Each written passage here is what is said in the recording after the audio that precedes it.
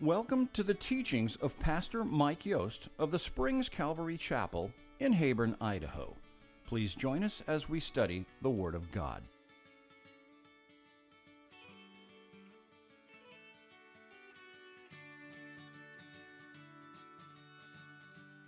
We're going to now jump back into the Gospel of Luke. We're in chapter 22. Last week we covered communion, coming to the table, recognizing what God has done, is doing, and will yet do for us as we partake of His body broken for us, His blood shed for us. We do this in remembrance of Him. And this was the last instructions, basically, that we've got generally for the church, in addition to going out and baptizing everybody, right? To do communion and to get baptized. And last week we left off with at the table as dinner was ending, Jesus says, "But behold, the hand of my betrayer is with me on the table, and truly the Son of Man goes as it has been determined, but woe to that man by whom he is betrayed." Then they began to question among themselves which of them it was who would do this thing. Now Peter, preaching, I should say, on the day of Pentecost, Luke recording it in the book of Acts, in Acts chapter 2, said that all of this that we're reading right now was done by the determined purpose and foreknowledge of God. Jesus knew what this supper meant. Jesus knew what this evening with the disciples meant. Jesus knew what the next 24 hours would mean. It would mean that our sins would be bought and paid for by His blood on the cross. And Jesus knows all of this as He's coming through this meal. And He says, "My betrayer, his hand is on the table with me." And as we move from the table, we start moving into trials. These trials are going to culminate in a throne. But today, we're going to be in a pack of trials that are going on. In verse 24 in Luke, we ran over it last week. I told you I was going to back up and we're going to touch on it just a little bit more. But we read, "Now there was also a dispute among them as to which of them should be considered the greatest." Now, this is not the only time they've had this question come up. Back in chapter 9, in verse 6, they're arguing about who's going to be the greatest, right? And Jesus said, unless you become as a child, unless you become like one of these, you by no means may enter the kingdom of God. And Matthew and Mark also record incidents where this seems to be the thing they keep falling back on. It's rather interesting to me between verse 23 and 24, the juxtaposition, the way that God has put these two things together as Luke will record it.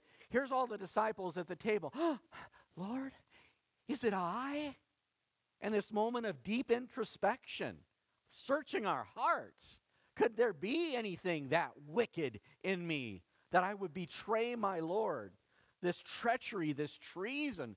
Oh, I can't imagine that being possible. And in one verse later, "I think I'm better than you." Do you see that? There's a bit of humor there, right? But this is it. As soon as they're, "Oh, is it me? Is it me?" Man. And they start looking at each other, right? "I don't know who it is. Is it I?" And wondering who it is. They're not going to know who it is, not this evening. Later this evening, middle of the night, they'll know that it's Judas who is betraying Jesus. But this dispute arises over greatness.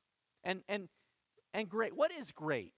What is great? Okay, great is better than good, right? Or great is the big pile or whatever, or whatever. Greatness by world standards, greatness is fame and fortune, prestige and power and money, right? Position.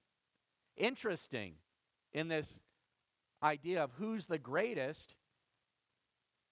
Judas had position. He had prestige. He's one of the 12 apostles. He has power. He has money.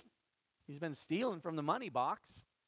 He's great by world standards. And yet, we're going to see once again, Jesus will need to teach them that he would be great in the kingdom of God must be a servant of all. Least, last, servant, slave. This is not the world's idea of greatness. But it's just like John the Baptist, the greatest of all the Old Testament prophets, Jesus would say. John himself would say, I'm not even worthy to loose his sandal strap. I can't even bow down and perform the task of a slave for him. I must decrease. I must become nothing, that he becomes everything. John understood that, but the disciples seems like they're working through it a little bit. And one of the things I'm going to kind of spin on this morning, it's me kind of taking the scriptures and giving it a little handle, maybe, is that the greatest is not the one with the most power. I would propose the greatest is the one who is the best poorer. P-O-U-R, poorer. Okay? As we're going to see, Jesus pour out his life, and we will learn to that idea of emptying ourselves. That's the path to greatness, to be the best poorer. Okay? So, that's my little play on words. He goes on to say, verse 25, and he said to them, the kings of the Gentiles exercise lordship over them, and those who exercise authority over them are called benefactors, right? It's a neat, fancy title. Oh, there goes Mike the benefactor. Oh, yeah, he must be very philanthropic. He must be just really generous. Why do they call him a doer of good, right? That's the reputation they're looking for. Jesus says in verse 26, but not so among you. On the contrary, he who is greatest among you, let him be as the younger, lower in status, position, prestige, and he who governs as he who serves. For who is greater? He who sits at the table, and they're still sitting at the table arguing about who's going to be greatest, and Judas is still there with them, or he who serves? Is it not he who sits at the table? Yet I am among you as one who serves. Interesting, you could argue the point. They were arguing about greatness. It would seem to me, and I'm sure it's probably crossed many of your minds, that's a no-brainer. Who at the table is the greatest? Jesus, right? I'm sitting here at the table, and yet here he gets up and he girds himself and he washes their feet. He stoops to that position of servanthood, the job of a slave, giving of himself, pouring himself out for him. And he's telling him the path up is down. It's humility, okay? To do justly, love mercy, and walk humbly with your God. That's the path. It's a simple path. Verse 28. Now we are moving away from the table and into the trial, but though you are those who have continued with me in my trials. This implies that Jesus has already been through trials. We know he's just been through a week of interrogation, the inspection of the Lamb, seeing if there's any spot or blemish in this Lamb of God, Messiah, who is destined to take away the sins of the world. And he's passed with flying colors, but nevertheless, he's been grilled and drilled, and already there's a warrant out, not only for his arrest, but that they could put him to death. And this isn't the beginning of his trials. From the day that he was born illegitimate.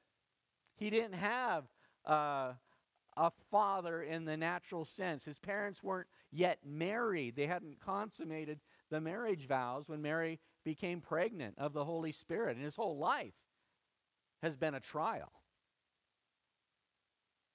And now he's gathered those that would say, you know what?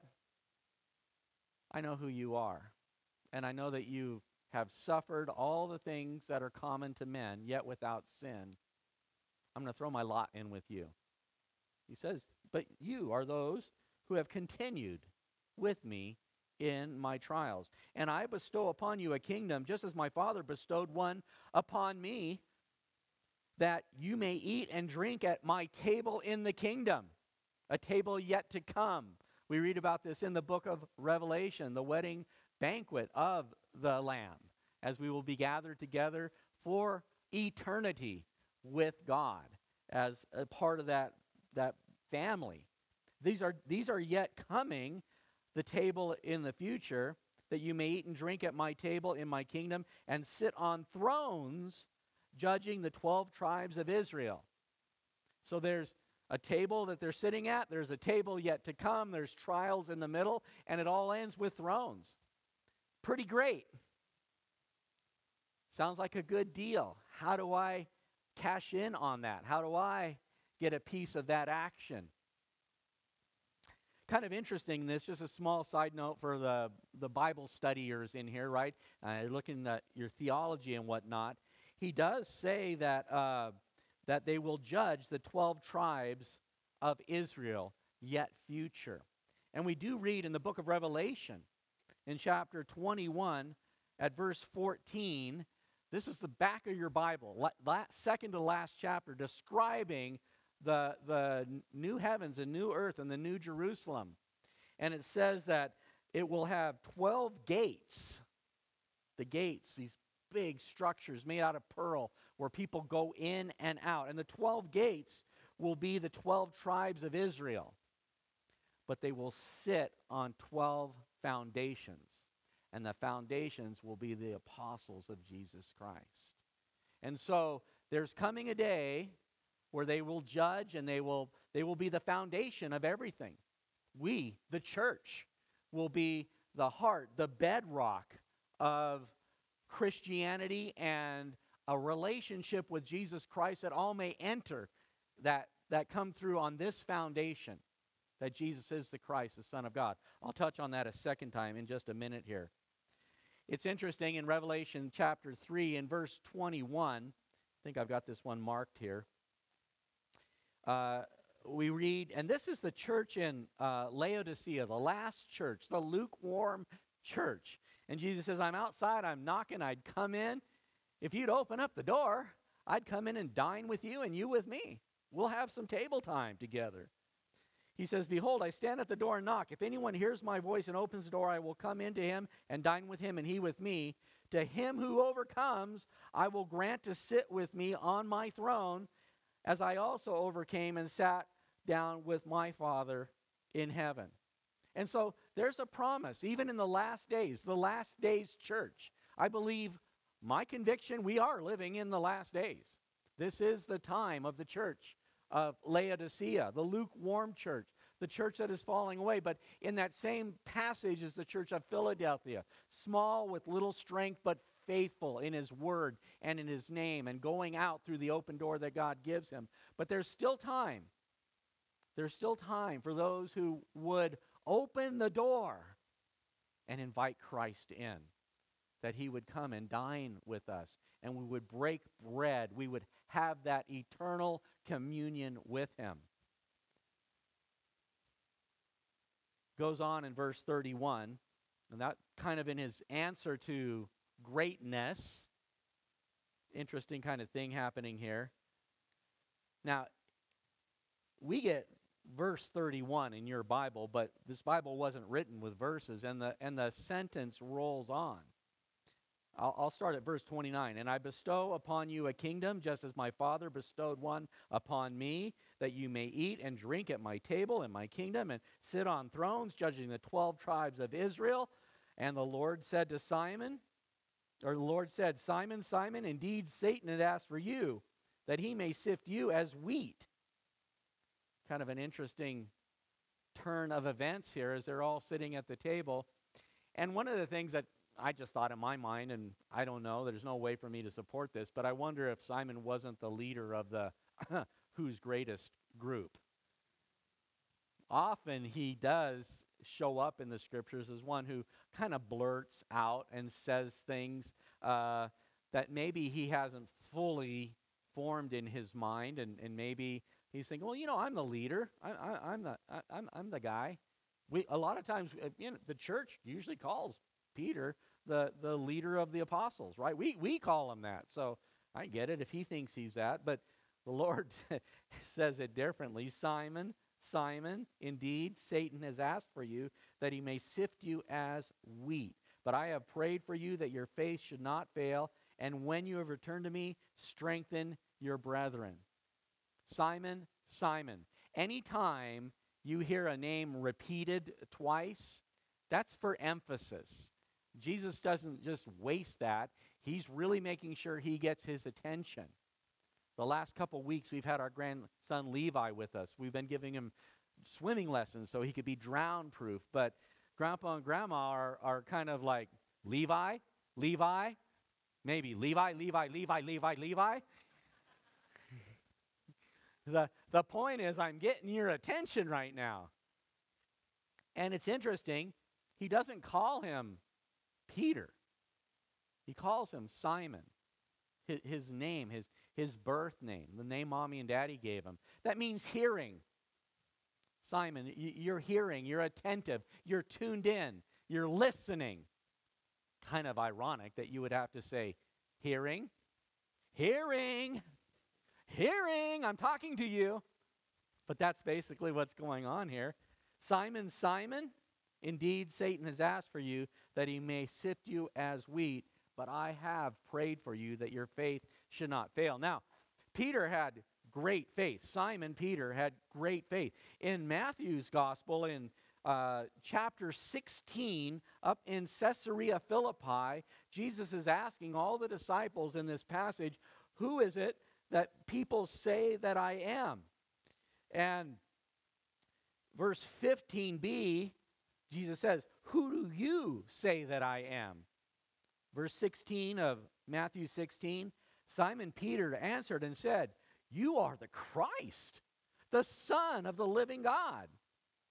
Jesus answered and said to him, blessed are you, Simon Bar-Jonah, Simon, son of Jonah, for flesh and blood has not revealed this to you, but my Father, who is in heaven. You're blessed. You didn't think this up. It's not that you're bright or brilliant or great, but you are blessed because God revealed this to you. And that is blessed. Has God revealed to you that Jesus is the Christ, the Son of God? He is Lord and Savior of the world. He's your Savior. And not only has he died to bury your sins, but he's rose again to lead the way into heaven for you. Can you make that confession? If you can, God is the one who's revealed that to your heart. You are blessed. Blessed are you, Simon Bar-Jonah. For flesh and blood has not revealed this to you, but my Father who is in heaven.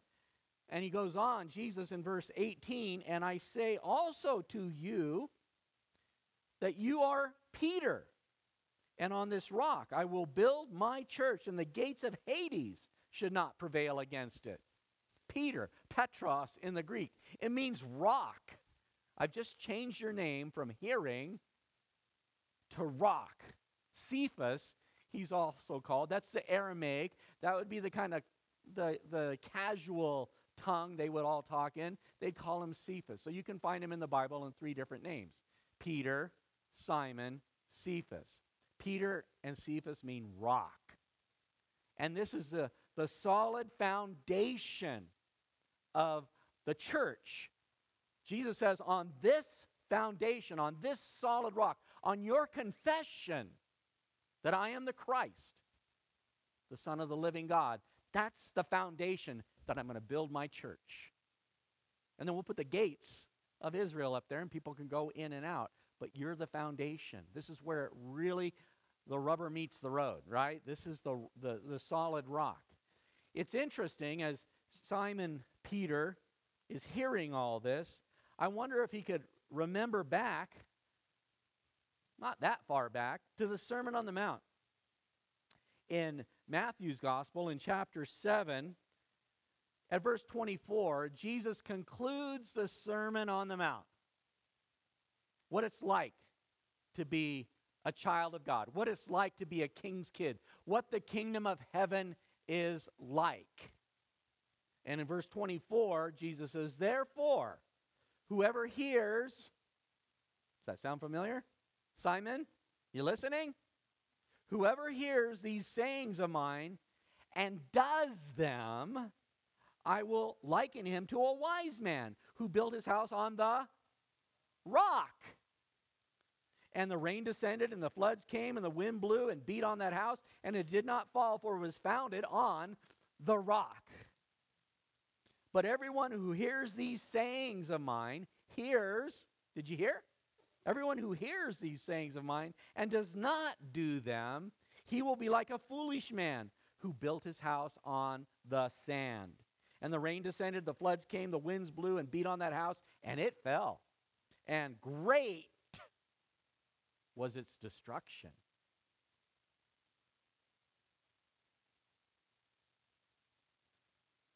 Simon, Simon,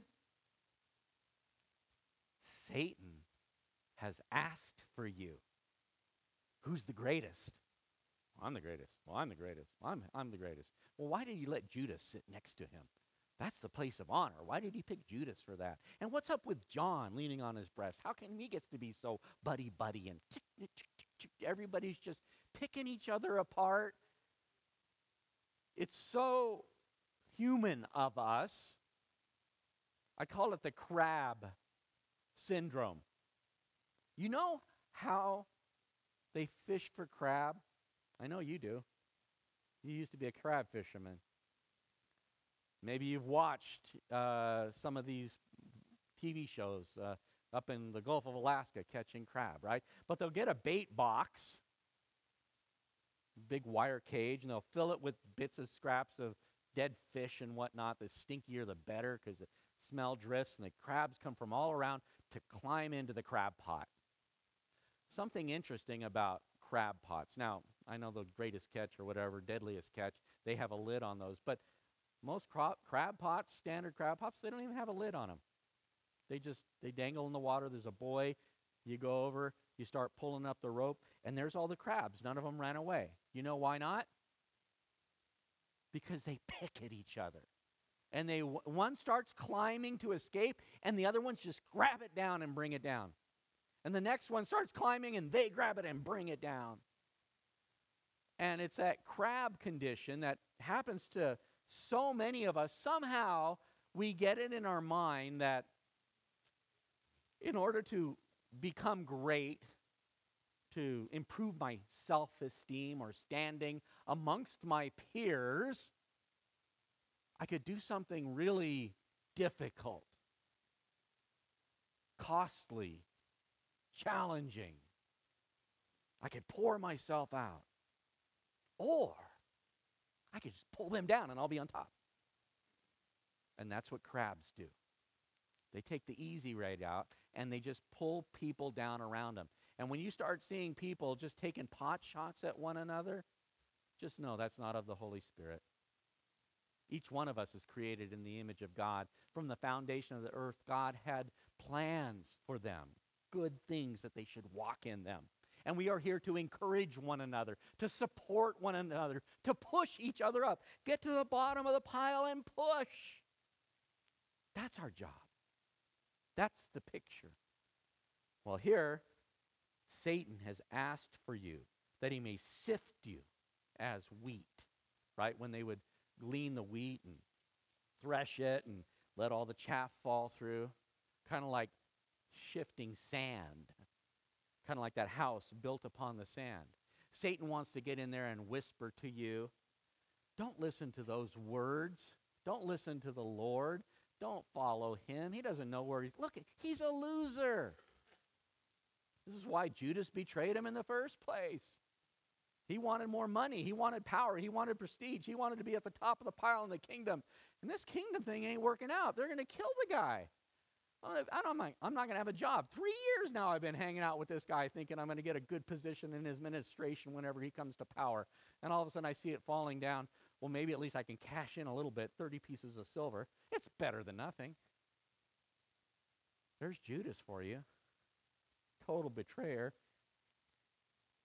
And Satan has asked for you, that he may sift you as wheat. Now, there's a beautiful thing in this, and if you think about it, and it kind of shows you how short-sighted Satan can be quite often. But do you know what happens when you sift wheat? All the useless stuff goes away, and you keep the good stuff. And yet that's what Satan's do. He's just trying to sift everything out of your life and mess with you. We have a beautiful picture of it in the Bible, in the book of Job. Job, a righteous man, upright in all that he does. Nothing wrong with Job at all. And Satan says, yeah, if you take away all of the blessings that you pour on him, he'll curse you. God says, you're on. And it's a showdown. Only Job doesn't know it. And Satan gets permission to sift him like wheat. But if you've read the book of Job, I mean, it's rough. What he goes through, probably worse than pretty much any of us in this room. And I know we're all going through issues in life, and I'm not even discounting some of the issues that we've got going on in this room. We're talking about terminal cancer, divorce, children just running away from the Lord, all kinds of substance abuse that we're fighting with. I mean, Satan is working this room. And yet nothing, you could pile us all together, probably wouldn't add up to what Job went through. And yet, he did not curse God. Though he slay me, yet I shall worship him. Who else are you going to worship? He's God. It's his prerogative. Even if he created you just to flick you into the fires of hell, he's still God. He could do that if he wants. He's God. But that's not what he wants. What he wants is to have a relationship with you, to love you. And that's why he would send his son in your place, that you could have that relationship. Well, Satan has prayed for you but I have prayed for you, I'm sorry, not Satan. I have prayed for you that your faith should not fail, and when you have returned to me, strengthen your brethren. There's a little 4-letter word in there. If you are in the habit of marking in your Bible, please put a little line or circle around when. When. Look at this. I have prayed for you. We know from the book of Hebrews that Jesus ever lives to intercede for the saints. He's praying for you right now. Has been, always will be. Jesus is praying. And Jesus says, I have prayed for you that your faith should not fail. That should encourage you when you're having these moments of doubt, these trust issues. Things don't seem right. I mean, they really look the opposite of anything godly. Your faith should not fail. And when, not if. Not if. When you have returned to me. Jesus will pray before the evening is over in just a couple minutes, if you were to take the evening that we're in right now, and he would pray to his Father. All these you have given me, I have lost none of them, except for the son of perdition, who goes away as it was told. Nobody can snatch you out of God's hand when you return to him. Then you got work to do. It's not going to be great. It's not going to be a position of power. Your job, strengthen the brethren. Find your way to the bottom of the pile and start pushing one another up, lifting everybody up. That's what's going to happen. And it happens to you, it happens to me, it happened to Pete. It goes on. This is a picture here. Verse 33, but he said to him, Lord, I am ready to go with you both to prison and to death. Then he said, I tell you, Peter. Now he's calling him Peter. Right? I've prayed for you, and when you return, I'm telling you, right? You're the rock. I'm telling you, Peter, this is a word of encouragement. He's bolstering him. He's encouraging him. I tell you, Peter, the rooster shall not crow this day before you will deny me 3 times, or before you will deny 3 times that you know me. How is that encouraging? When you return to me, strengthen the brethren. You're going to fall. And if you think you got this, I'm done with that addiction. I'm done with that fear. I'm done with that worry. I'm done with those issues. Don't be so sure. But know this, God is not done with you. And when you return, you get back to work. If you were doing what you were supposed to be doing, strengthening the brethren, we wouldn't have this issue. But Pete, you're a little bit going on the big side here, going big, Pete. I tell you, Peter, he said, Lord, I am ready to go with you both to prison and to death. How many of you would say you're ready to go to prison for Jesus? Okay, I'll take that as a fair answer. It's not appealing to, I don't think, anybody. How many of you would die for Jesus? You're going to get a chance. That's the thing about life. It's appointed unto man once to die, then comes the judgment. And when you die, what are you going to die for? You can fix it right now. What are you living for? Because if you are living for Christ, by default, when you die for Christ. So the trick is just to strengthen the brethren. Don't worry about going to prison. Don't worry about dying. That's not the issue. The issue, you're looking at the wrong things, and it's something that we have to be careful. It's our ego, right? It's our pride. This is center stage right here as Jesus is talking with these disciples. In just a couple hours, he'll be hanging from the cross. And he knows this is probably if there's anything that I need to leave with you, you need to humble yourself. You need to pour yourself out. You need to deny yourself. Take up your cross and follow me. It's going to mean a lot more to them 24 hours from now. I tell you, Peter, the rooster shall not crow this day before you will deny 3 times that you know me. Okay? And it's already evening, and through the course of the evening, the rooster's going to crow. We're going to see this come about, but not if I don't keep moving. In fact, we're not going to get there today. It was my intention to get on down to the end of 62, where Peter does deny. Well, we're going to have to do that next week. Yeah, wow. Ambitious, huh? That's all right. I won't tell anybody, Jerry, that you said that.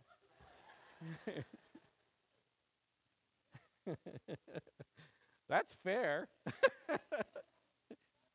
That's how we roll. We is us, right? This is what we do. Okay, verse 35.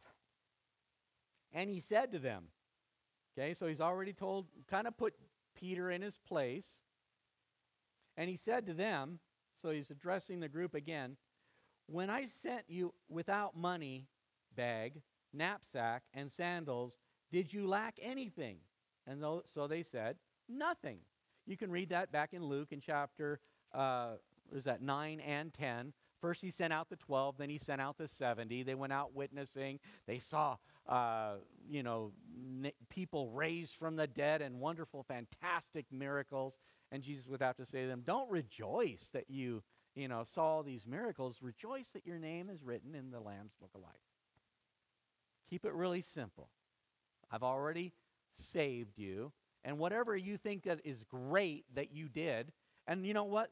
That's wonderful that you raised somebody from the dead. Raise your hand, everybody that's raised somebody from the dead. That'd be something to crow about. That'd be something to say, whoop, ha-ha, I raised somebody from the dead. or healed somebody, or spoke a word of prophecy to somebody. These are all miraculous, wonderful things to be taking part in, but that's not what you glory in. Because the reality is God does all those things. You don't raise the dead. God raises the dead. He may have used you as a vessel, but God gets the glory. You be grateful that your name is written in the Lamb's Book of Life. He's paid your debt. You're heaven bound. And then he allows you to do amazing things in his name. And that's wonderful. And we should be busy about that. Strengthen the brethren. Get back to work. Preach the word. Build the kingdom. Tell people about me. I'm coming soon. We don't have a lot of time to dilly-dally, right? We're in these last days. You want to go to heaven? Let me introduce you to my Jesus. Because this is how that works. And we want to be busy about that. But did you lack anything? No, we didn't lack anything. You took good care of us. Okay. Something as simple as just going out on the road and having a meal provided for you. Somebody took you into their home, gave you a cup of cold water. I took care of you then. But it does say now, verse 36, then he said to them, but now. That was then. This is now. You know the 8 last words of a dying church? We have never done it that way before. You get in a rut. Well, God does it this way every time. We put our hands out and we get excited or whatever you do. God does what God does, when he does, how he does, according to his timetable and his schedule. Our job is to be hearing, yes, Lord, speak, your servant hears, and doing whatever he says to do. Love the brethren. and there's kind of that picture here. But he says, but now, things have changed just a little bit. He who has a money bag, let him take it. And likewise, a knapsack. And he who has no sword, let him sell his garment and buy one. Like, it's not just enough that you don't have a weapon to defend yourself. If you don't have one, get one. Now, this is Jesus speaking. I'm not going to go off Second Amendment on you. I could, but I won't. But there is a place for hearing and heeding the Holy Spirit. And what he did in 1776 to a bunch of colonists gathered together, being just shoved down by this world empire, this despot of a king, that may or may not be now. You really, really, really need to listen to what God's saying. You really do. And what God may say to you, he might not say to her. And what God says to you, both of you, he might not say to me in terms of how we might respond. But these 12 in this room, he's giving this advice. Get yourself a weapon. Be prepared. I'm sending you out as sheep amongst wolves. I wanted to go a little bit farther, and I'm not going to be able to get that far, so I'm going to kind of spill a little bit of the beans, and then we'll cover it again next time around. But there is going to be some sword play coming into view here. There'll be a little bit of action with that sword. But I would say, and this is spiritualizing. I'm kind of using metaphors, allegorizing for a minute here, but y'all do have a sword, right? The Word of God. Okay, it's sharper even. It's even sharper than any two-edged sword. And we need to be wise in wielding that. We read in Ephesians how we put on the full armor of God, and we use the sword, which is the Word of God,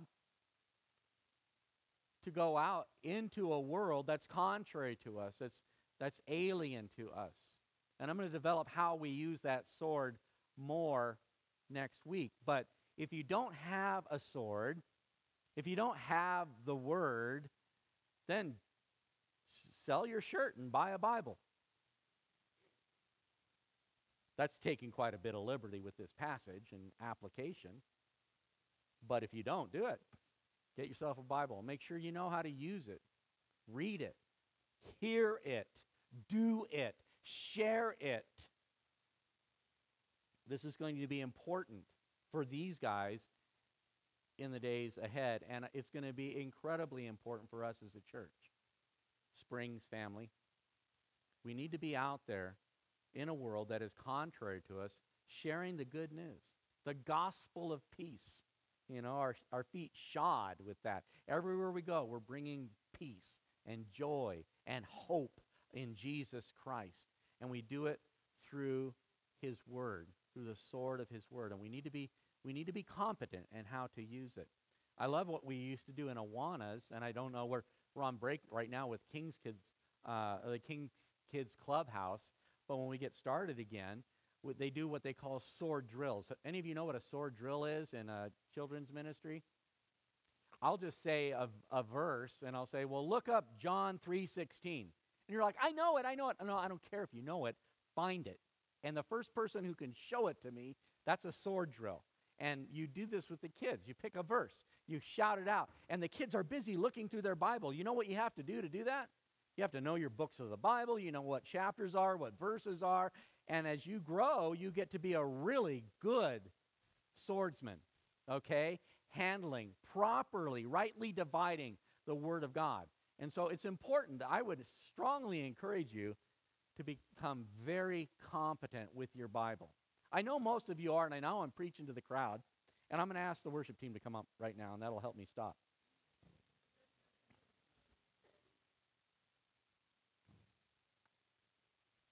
But as we close in this passage, who's the greatest? Man, humble out. You're gonna sit and judge Israel. That's true, but it's on that foundation, that confession that Jesus is the Christ. He's the Son of the living God. You aren't. You're a follower of Him, and as you just would go out into the world and hear and then say, speak, shout from the rooftops, Jesus is Lord, then you're gonna start having impact in the world. And you know what's going to happen? You'll have a bullseye on your back, and Satan's going to come for you to sift you. But that's okay. Jesus is praying for you. As we talked about last week, He who is in you, Jesus Christ, His Holy Spirit, is greater than he who is in the world, Satan. You don't have to worry, but you do have a bullseye, and there are going to be darts flying. And the way that you battle is to make sure that you've got your shield on, that your faith is secure, you've got your helmet on, your salvation is secure, your feet shod, you're going forward in peace, you're moving out purposefully into this world, but you're taking along with you the Word of God. Active, powerful, alive, sharp. And you just put that Word out and let God do what He wants to do with it. Next verse, which is next week. Oh, I guess I didn't finish this verse, this passage. I better finish it. You guys stand up there and look pretty for a while. Verse 37. For I say to you that this which is written must still be accomplished in me. And now he quotes out of Isaiah 53. And he was numbered with the transgressors. That's Isaiah 53. For the things concerning me have an end.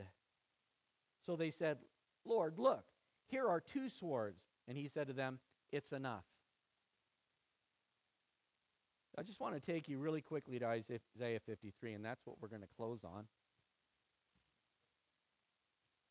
but talking about tables and trials and thrones. Writing 700 years prior to this Last Supper, this evening with the disciples, this encouragement that Satan has asked for you, and when you walk through it, get back to work. We read about Jesus in Isaiah 53, verse 7, beginning to read. And he was oppressed, and he was afflicted, yet he opened not his mouth. He was led as a lamb to the slaughter, and as a sheep before his shearers is silent, so he opened not his mouth. He was taken from prison and from judgment, and who will declare his generation? For he was cut off from the land of the living. For the transgressions of my people he was stricken, and they made his grave with the wicked, but with the rich at his death. Because he had done no violence, nor was any deceit in his mouth. Verse 10, this one just rocks my world out of all of Isaiah 53. Yet it pleased the Lord to bruise him. It was part of the plan before God even spoke the word light, and light was. He said, you know, son, we're going to do this thing, and it's going to cause you to be bruised. But it's a good thing. It's a good thing. Yet it pleased the Lord to bruise him, and he has put him to grief. When you make his soul an offering for sin. He shall see his seed. He shall prolong his days, and the pleasure of the Lord shall prosper in his hand. Things get bright. He shall see the labor of his soul and be satisfied. By his knowledge, my righteous servant shall justify many, for he shall bear their iniquities. Therefore, I will divide him a portion with the great. There's a portion of the great, not only awaiting Jesus, but all who would follow in his footsteps, you and I. Therefore I will divide him a portion with the great, and he shall divide the spoil with the strong, because he poured out his soul unto death. And he was numbered with the transgressors. That's what Jesus just quoted them. I have something that needs to be accomplished. He was numbered with the transgressors. He bore the sin of many and made intercession for the transgressors. As we go back to Luke chapter 22, verse 37, for I say to you that which is written must still be accomplished. I must be stricken. I must be afflicted. I must be bruised. I must be made a sacrifice for your sin. He's telling them that night in this room, and they know this passage. And he's telling them everything that's about to happen. Everything that is written must be accomplished, for the things concerning me have an end. That word accomplish, it's the Greek word teleos. And everything having an end. It's the same root word. And the root for that word, everything will have a goal. It'll all have a sum. It'll all have a toll. It all has a cost. These things that are written are going to cost. There's a debt to be paid. I've got to go pay the debt. And he did. Verse 38 in closing. So they said, Lord, look, here are 2 swords. And he said to them, it's enough. It's enough. I know as we go through this passage, I have high hopes of going faster. But I just don't know how to pick up the pace any quicker. on such holy ground. These are things I pray that we really take to heart, that we could become poor. We could pour out for others and lift up one another. I pray that we learn this lesson. Peter's going to learn it. He's going to learn it the hard way, but he's going to learn it. And you and I can learn it too. I know we've been through a couple of trials, but we're not done. There's a package of trials in front of us. But there's a throne beyond those trials. Father God, I want to thank you for this morning and this opportunity once again to come to you and your word, which is alive, and have it do surgery on our hearts. Lord, I pray that you would look into our souls and see if there's anything in our heart that is needing work. And I know you're patient with us, you're gentle with us. You continue that work that you began in us, one step at a time, one day at a time, one piece at a time. But I do ask this morning, right now, show me the piece that I need to deal with now. That one. And I ask for your Holy Spirit to lead and guide, cleanse me, renew me, make me whole. In Jesus' name. Amen? Amen. But our heart's purpose when we come to the table, when we come to Jesus, is to say, here I am, a sinner. Have mercy on me. And know that he receives those. Just like that tax collector that he watched this week, who had a humble heart. So this is our opportunity, just to get right with God, examine our heart. Is it I, Lord? And you know, this is a beautiful thing about that prayer. Have you ever prayed this prayer? Lord, could you show me something that's not right in my life? Could you show me somebody I need to forgive? Even as you pray that prayer, bam. That's one of those prayers God just answers like right away. Oh yeah, this is what you need to work on. It's an easy prayer. And then all you have to do is do it. And each step of the way, he'll guide you and cleanse you and welcome you, bring you back as a child. Amen? Father God, I want to thank you for this passage of Scripture, this Passover meal, this remembrance of what you have done for us and are continuing to do through us, through your Holy Spirit, your word working in our life, your promise of that meal where we'll be gathered together and all sin will be washed away. In the meantime, I pray that we would come to you with a broken spirit and a contrite heart. That, Lord Jesus, we would recognize that we're just humans, we're dust, but in your Holy Spirit, we're made new. And we're king's kids. We have been adopted. And that, Lord, we now have that promise of eternity with you. Help us to walk worthy. Help us to walk by your Spirit, I pray.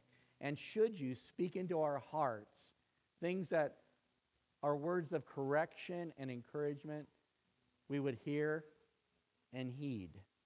We would do. And in doing so, we would grow so close to you.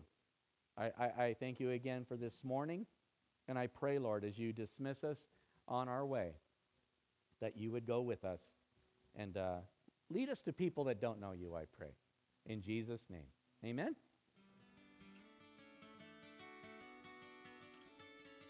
Thanks for joining us today. To learn more about the Springs Calvary Chapel, please visit our website at www.thespringscalvarychapel.org. Join us in person at the Springs in Heyburn, Idaho, or here on the podcast as we worship together in spirit and in truth.